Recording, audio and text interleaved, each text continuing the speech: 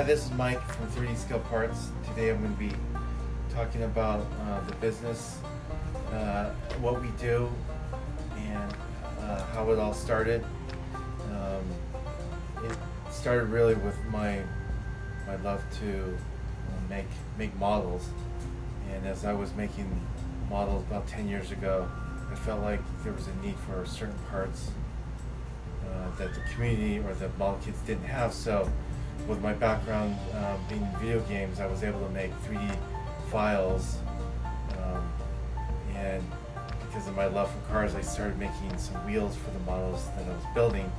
So after I finished making some 3D models, the 3D print world was coming on, and I decided to take the wheels that I made on the computer, essentially print